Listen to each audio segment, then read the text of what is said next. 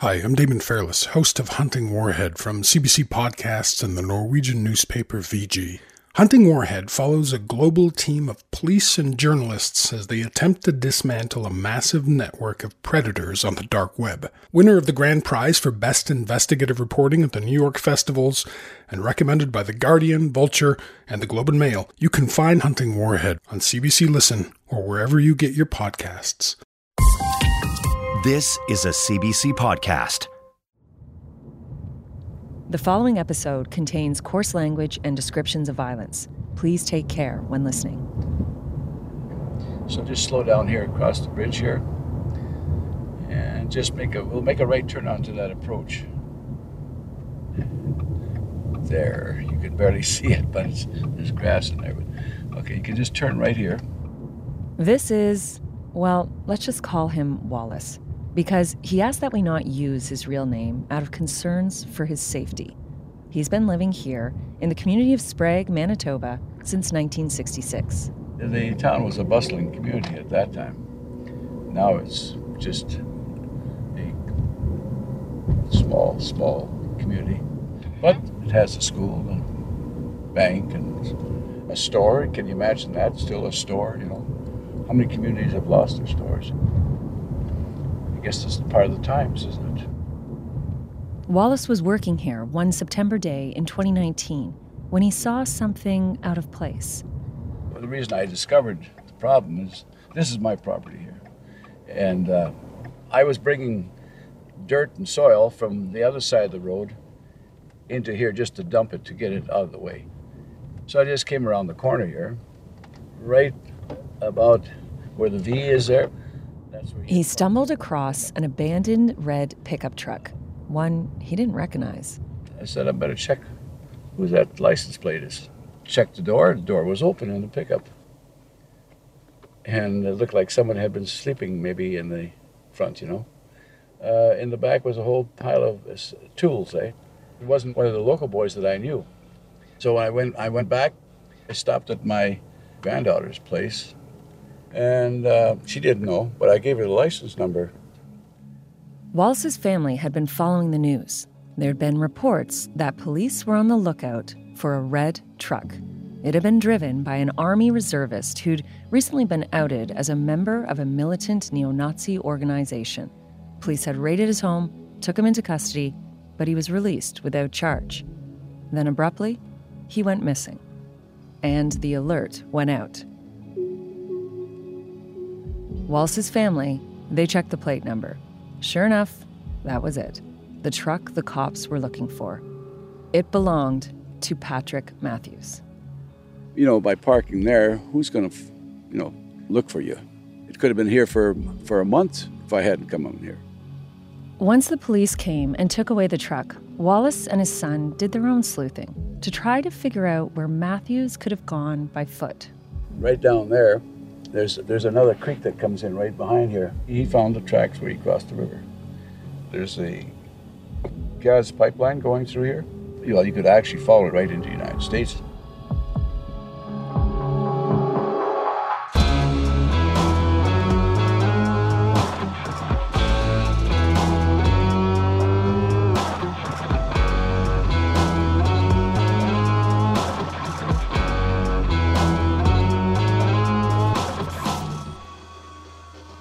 I'm Michelle Shepard, and this is White Hot Hate, Episode 3, Hate Camps. When Patrick Matthews disappeared, Ryan Thorpe's friends and colleagues were worried about him. He had just outed Matthews as a neo-Nazi recruiter in the pages of the Winnipeg Free Press. What if Matthews wanted revenge? Most people seem to think like, oh, he's disappeared and he's going to retaliate. And my concern was he's disappeared and he's going to do something to himself. Then, almost 2 weeks later, Wallace found Matthews' abandoned truck near the U.S. border. Well, police got the call yesterday afternoon. The abandoned truck was found on a rural property in the RM of Piney off Highway 12. Now, that's right near the American border. RCMP say that truck belongs to Patrick Matthews. He's the former master corporal. I remember contacting people locally around there. I learned that if you were going to try to cross over on foot into the United States, this would be a place to do it. So my thought at that time was like, okay, he's driven there, he's crossed over on foot, likely to meet up with members of the base.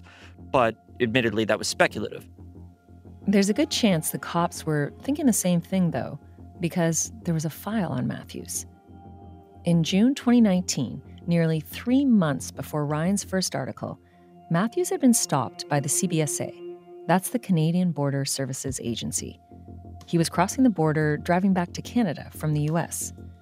They searched him and found posters in his backpack about joining the fight against a white genocide.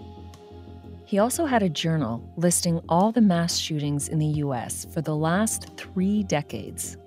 It wasn't clear exactly where he had just been in the US, and according to the CBSA, his story seemed to change the more he talked to the officers. But after questioning him, they let him through. We know all this because we fought in court to unseal an RCMP document. It's known as an ITO, an information to obtain, and it's what the police needed to get a search warrant for Matthews' home. I gotta say, when I later read these details about his stop at the border and being allowed through, my first thought was that I couldn't imagine a person of color or someone who was Muslim with a backpack full of ISIS propaganda getting the same treatment. We don't know how many times Matthews had been south over the years or exactly what he was doing, but while Ryan had been undercover, Matthews had bragged to him about those trips. Yeah, because when I met him in the park, he told me he'd been going to the U.S. to participate in hate camps. And when he was in the meeting in the park, did he actually say hate camp? No, he didn't use that term. He said he had probably just said training or something like that, or a meetup or whatever. Hate camp is the brazen nickname organizations like the base use for their paramilitary training camps. I tried to advance the story as much as I could, but right around that time is when the trail goes cold a little bit, and I don't really know where he is or what he's up to. What Ryan didn't know then, and Patrick Matthews certainly didn't know, was that Matthews wasn't really escaping scrutiny by running away. As the saying goes, out of the frying pan and right into the fire. Yeah, so little does he know, he's walking into this very sophisticated investigation that's underway into other members of the base in the United States that's being carried out by some of the highest levels of U.S. federal law enforcement. So he's basically trying to flee an investigation there and then walking right into a massive one already underway. Exactly, yeah. So after Matthews dumped his truck in Sprague, Manitoba, he made his way across a few miles of forest and farmland to the Minnesota border. Eventually, he got to Michigan, where 2 base members were waiting for him. They were Brian Lemley Jr., a 30-something U.S. Army veteran, and William Bilbrough IV, a 19-year-old who still lived with his grandma. They pick him up and they ferry him deeper into the U.S., crossing over multiple states. They stop at various places. At one point, they're holed up at a hotel. At another point, they're in an apartment in Delaware. They're kind of moving around, trying to keep Matthews safe, keep him off the trail of law enforcement agencies that might be looking into him. And at some point, the 3 of them would find their way to Floyd County, Georgia. I would think it was probably in the summer of 2019. It was the first time that I had heard of a possible base element in Georgia. This is Chris Joyner. He's a veteran reporter at the Atlanta Journal-Constitution, the city's major newspaper. I was born in Atlanta, grew up in Atlanta, but I've reported in Tennessee and Mississippi. But one of the things I've always really liked is uncovering hidden communities. And for a while I was doing, inside prisons and street gangs. But starting with the massacre at Mother Emanuel in Charleston, when was that? That was 2015. 2015, when white supremacist Dylan Roof shot and killed 9 people during Bible study at one of the oldest Black churches in the U.S. I became really interested in sort of this moment that we're having of resurgence of far-right politics. In the years since, Chris has been watching the growth of this activity closely, with a special focus on his home state, where white supremacist groups were particularly active. Why do you think that it's so well represented in Georgia? I mean, that's certainly the perception that this seems to be quite popular there. Well, I mean, Georgia is a key part of the Deep South of the United States, but it also has a very diverse city right in the middle of it, Atlanta, Georgia. You know, politically progressive, it is ethnically diverse, and a lot of the far right is reactive. They're activated by things that pop up in the culture that upset them, and they mobilize and they recruit around those ideas. You see the same thing in Virginia as well, and in some ways you see it in Michigan. Chris knew from local anti-fascist activists that the base had a pretty big cell in Georgia. He also suspected that some sort of meetup was imminent, the kind of gathering where members from across the states come together to train and churn out recruiting material for social media. So these were sort of hype videos, you know, very stylized looking guys in camouflage and tactical gear and hoods on their faces so you couldn't see their identities, and they're firing weapons. And it's got a lot of like filter effects on the photos and the videos to sort of juice it up with, you know, really hardcore music in the background. But you couldn't tell how organized they were, how well resourced or anything like that.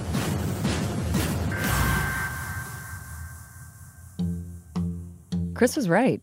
The base did put on a so-called training camp in Georgia, near a city called Rome. It's an extremely conservative area. It is very white, you know, demographically. In a remote rural community called Silver Creek. I mean, one of the reasons why I think this area was the spot where people came to train was just because one of the alleged members of that cell just happened to have access to an isolated piece of land that was fairly large. It's where Patrick Matthews turned up, ready to share his military skills with others. You would be isolated. There'd be a large enough area where you could shoot and train and camp out and discuss your plans.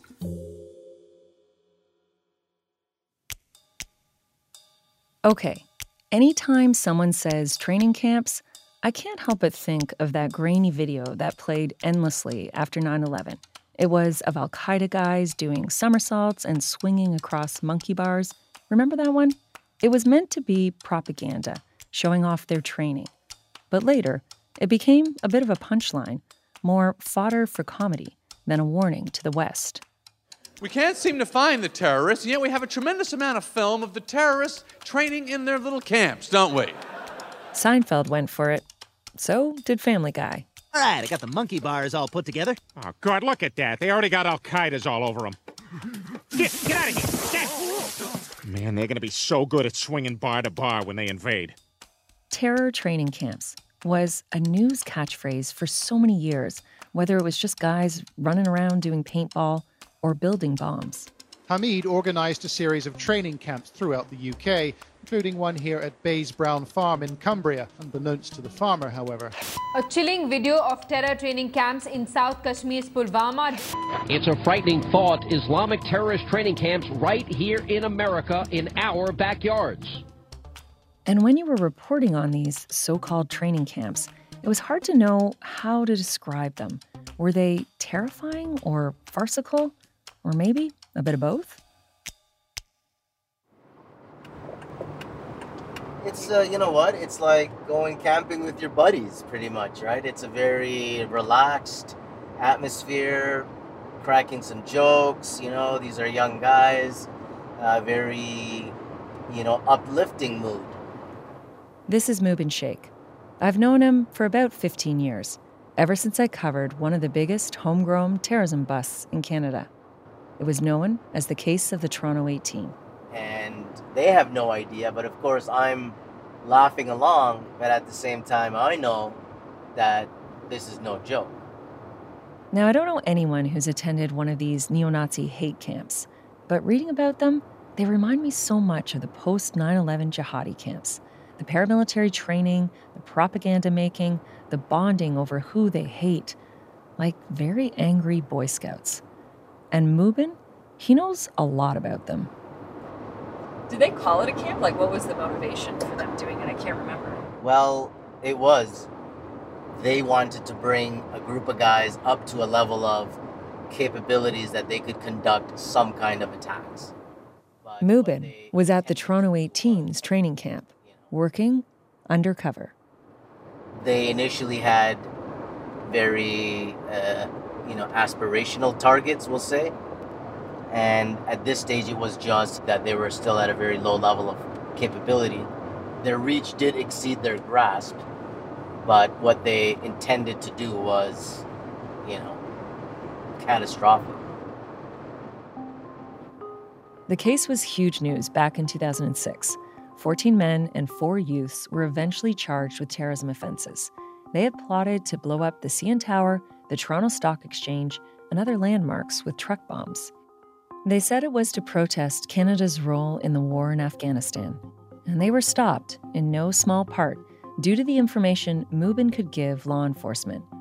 He would become a key witness at the trial.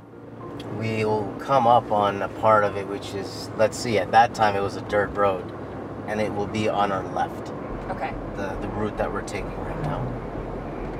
To refresh his memory of what took place all those years ago, we drove back to the training campsite in Washego. That's a rural community about a 2-hour drive north of Toronto. You can imagine December 2005, winter, cold, dark, and we're just driving along.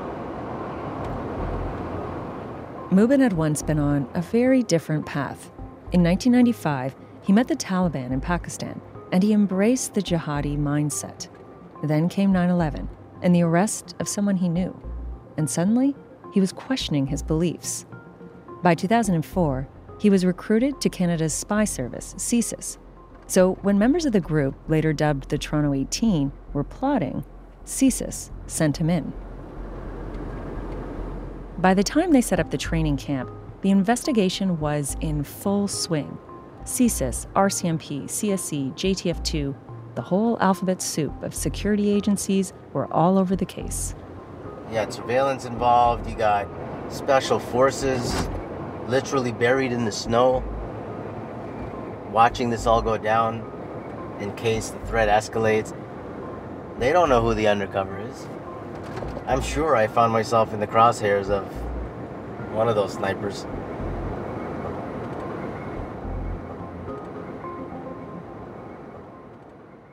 So, fun fact, this little mound here, there was a video taken on Zakaria's cell phone of them shooting a TV that was here. Oh, here we go. Zakaria Amara, the ringleader of the group. TV? Like an abandoned TV? Yeah, an abandoned TV. Now I think it's gonna drop down a bit. Now we made the tent area, nearby. So, because you'll see it dips down. Because in the training video, the so-called training video, there's an excerpt where Saad Khalid is sliding down holding Fahim's sword. So let's see. I mean, look at all the growth here, of course. We drive as far into the brush as we can, park, and then go in by foot.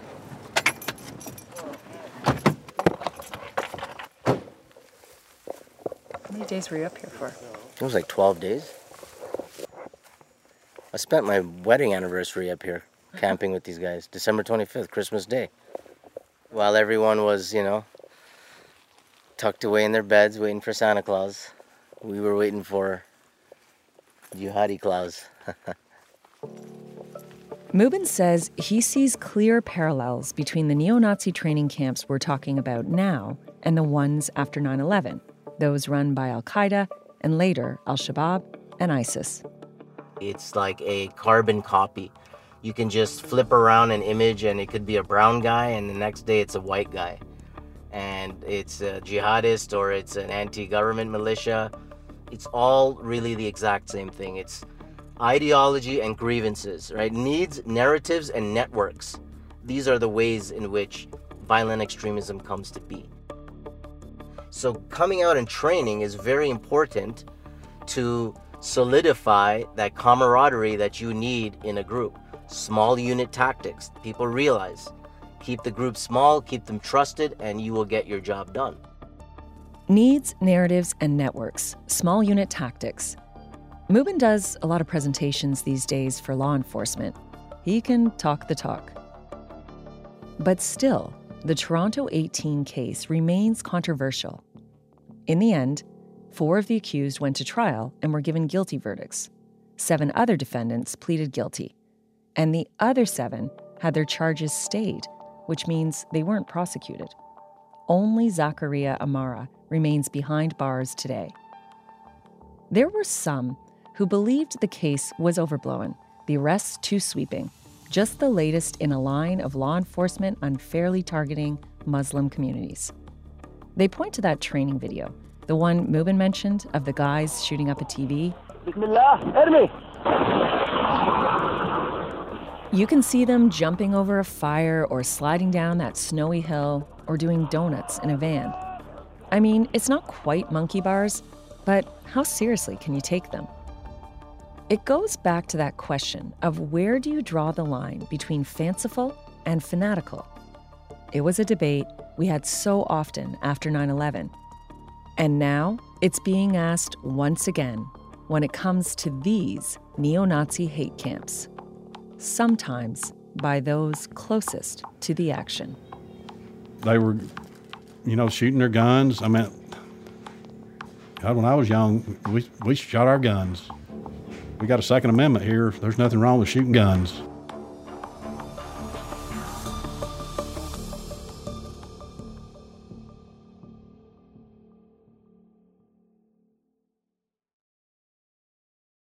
Hey, my name's Jamie Poisson, and I'm the host of Front Burner. It's the CBC's daily news podcast. And every day we're discussing the big events and fault lines shaping Canada and the world. Politics, economics, social movements, you name it.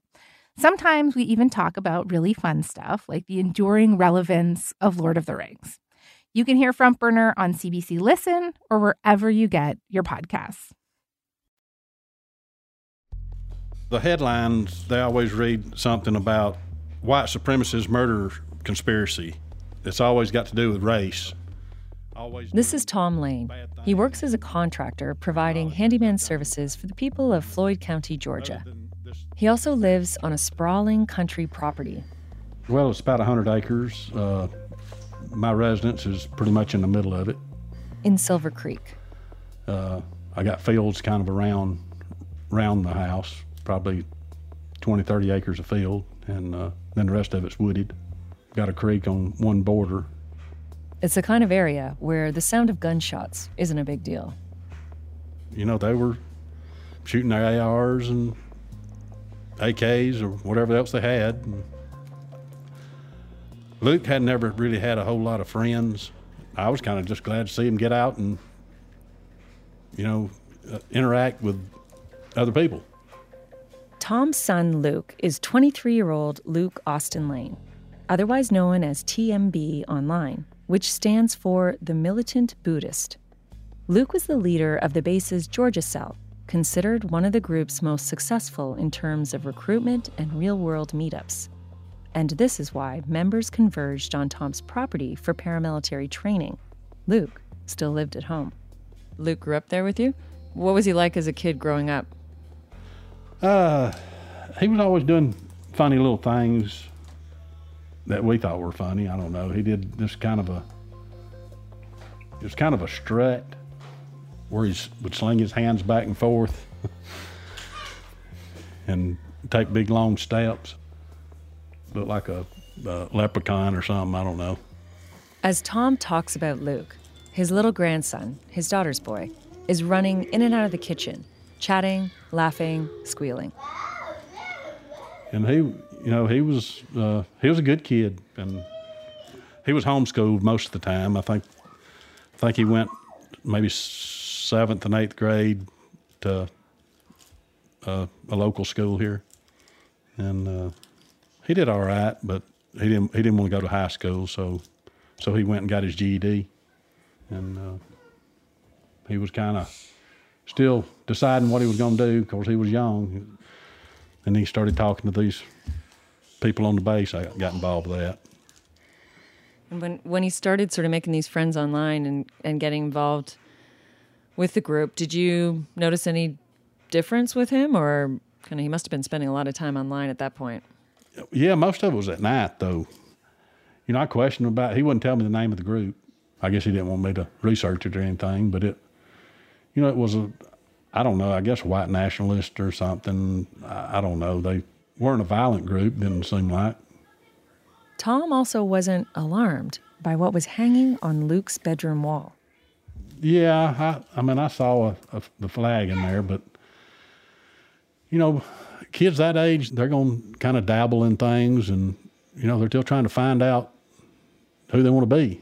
So I just kind of wrote it all off as that, and, you know, I figured he'd decide something different later on. You know, Luke's been all over the place. One time he wanted to move to Russia, and then next thing you know, he's wanting to move to Ukraine and fight the Russians. And, you know, he didn't know what he wanted to do. He was just a young boy, you know, trying to find his way, and I figured he'd move to something else.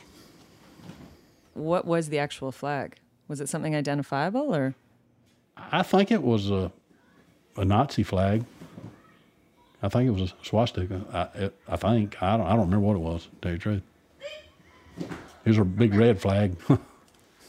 So when you saw it, you didn't recognize it as that necessarily?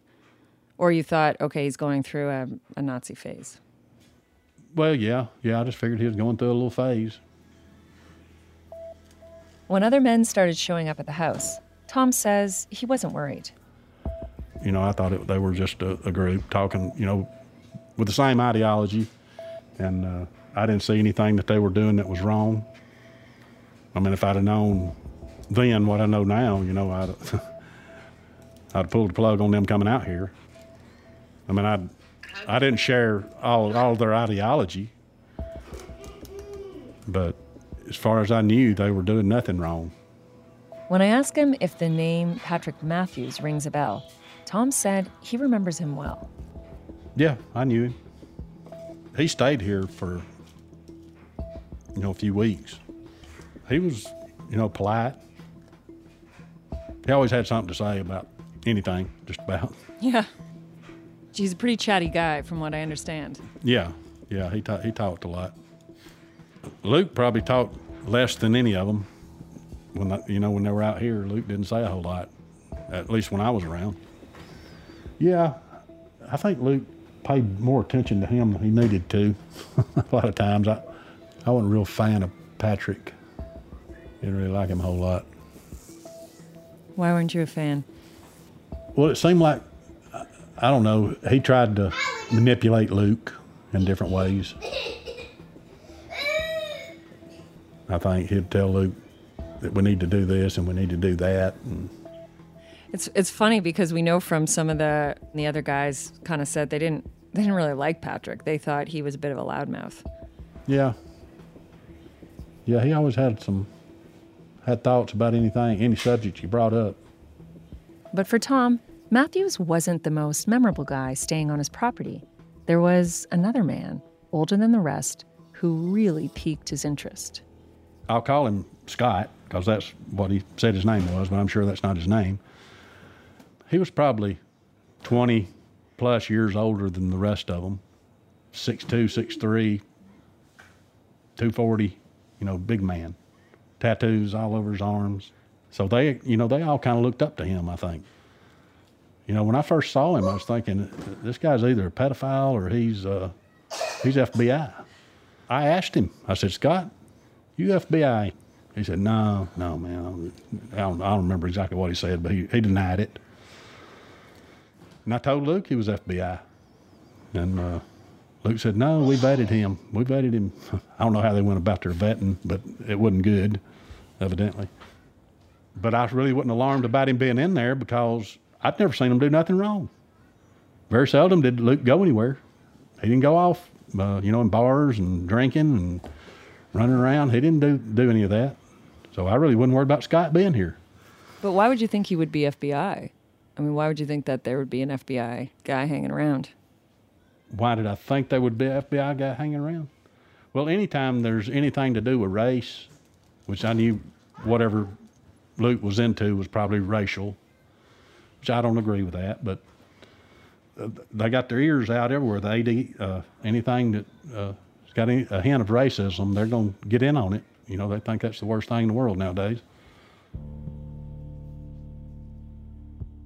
Scott, the big, older guy Tom suspected was an undercover agent? Yeah, he was. And he's the reason we know as much as we do about the Silver Creek hate camp, which went beyond just flags and shooting guns. Here's Chris Joyner again.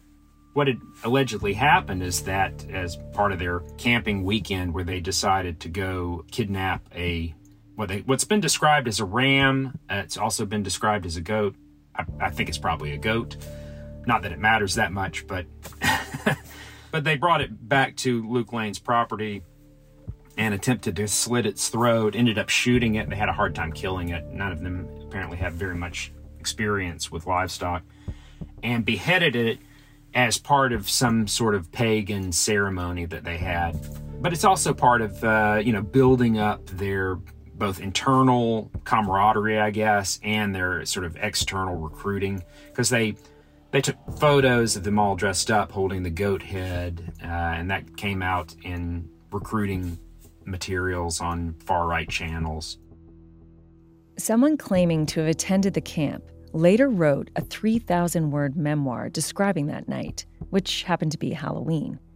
He says they all drank a sip of the animal's blood around, quote, the dim glow of our torches as a ritual bringing us closer together as brothers. He also says some of them dropped acid to celebrate. It's actually not that unusual for white supremacists to conduct this kind of ritual. There's a certain wing who embrace ancient Norse religions like Odinism.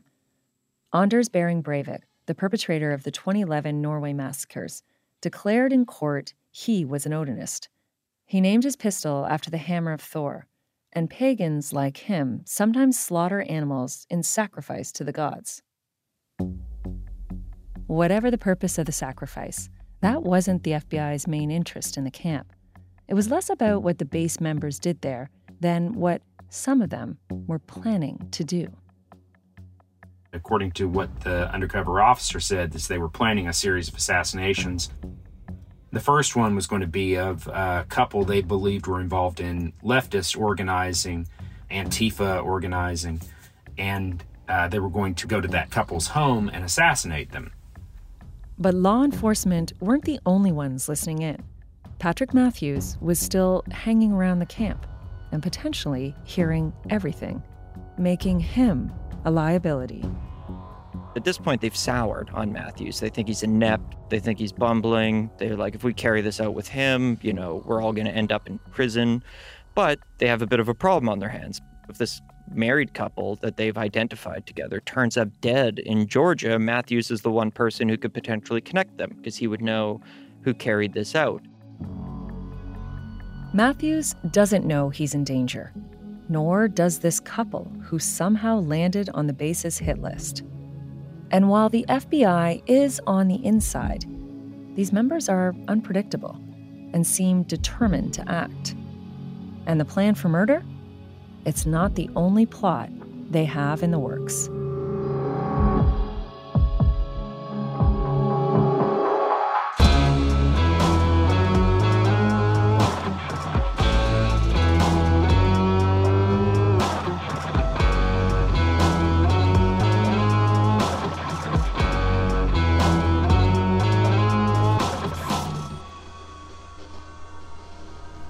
Coming up on White Hot Hate. There were no doubt tourists and wannabes at the camp, but it only takes a few to follow through with violence to cause huge damage. They have to murder Matthews, and then they'll come back to Georgia. They'll go to Atlanta. They'll burst into the house of this married couple. They'll shoot both of them dead, and then they'll burn the place to the ground. In this bizarre twist, Matthews now finds himself in the crosshairs. You know, I don't know that the base wasn't created by the FBI. You know, I don't much trust anything they do.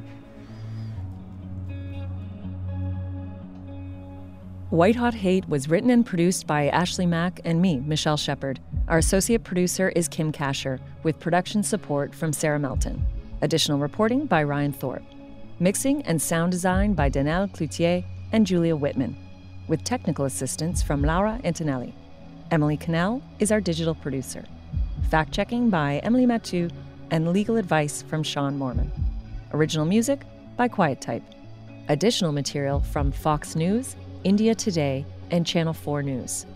Special thanks to the Winnipeg Free Press, the CBC Reference Library, Joshua Fisher-Birch, Caroline Bargout, and Sean Powers. For CBC Podcasts, our senior producer is Chris Oak, and our executive producer is Arif Noorani.